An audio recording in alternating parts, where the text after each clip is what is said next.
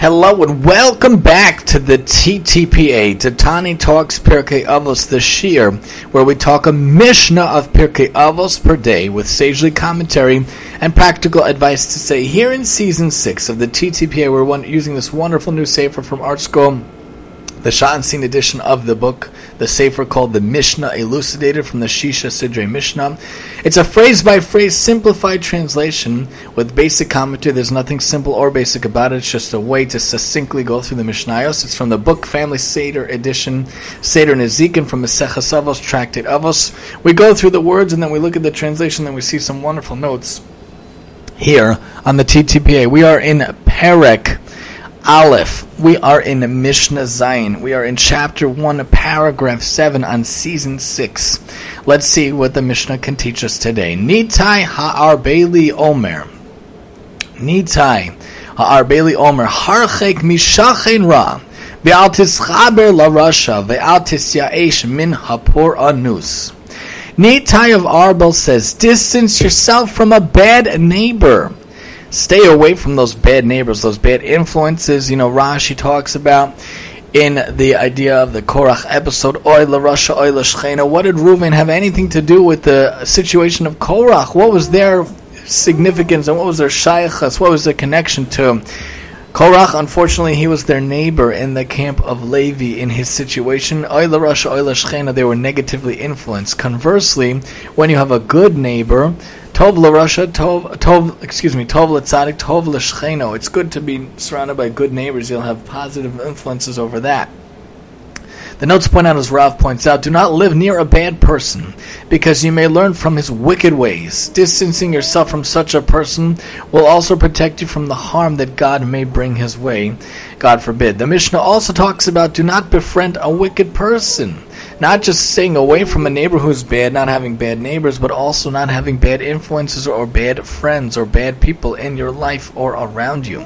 The notes point out, do not have anything to do with a wicked person, even to join him in doing a mitzvah or in a temporary business venture, as the Meiri and Magen Avos points out. Even if you're careful not to act like him, you're bound to be influenced by him in some way. A whiff of his wickedness will cling to you like the foul odor that clings to someone who enters a tannery, a place where leather is made from animal hides, even if he does not buy anything, as Ralph points out.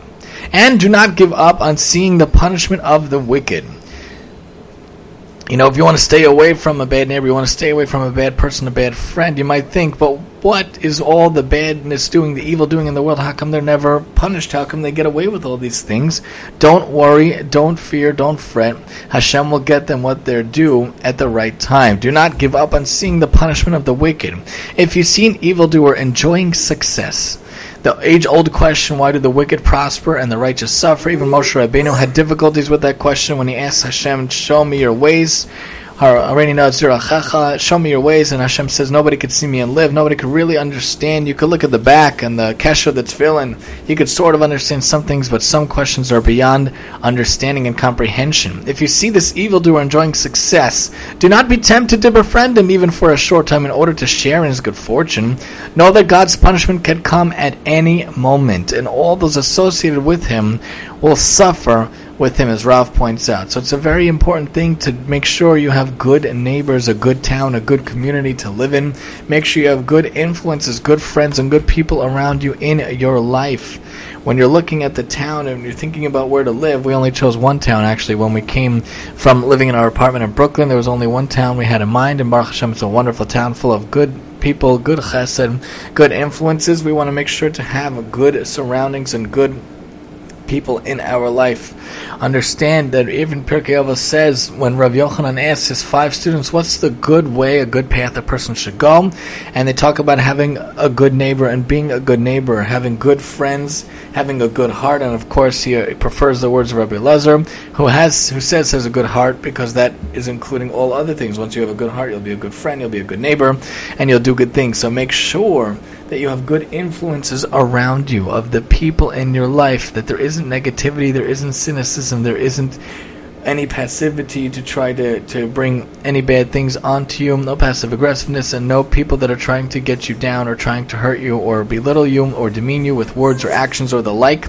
We want it to be that we have good influences, good neighbors, and good people around us in our life, and we too should be that good neighbor, we should be that good influence, we should be that good person trying to do good in the world with mitzvahs, Torah, and chesed every single day in many different ways. Join us next time as we talk about the idea of not making yourself like a judge. There's only one judge in this world, and if you're going to judge, the only type of judge you should do, as we talked about the other day, is dan lekav zchus. Let's talk more about that next time here on the TTPA, on Tani Talks Pirkei Avos, here in Season 6, and I'm your host, Tani.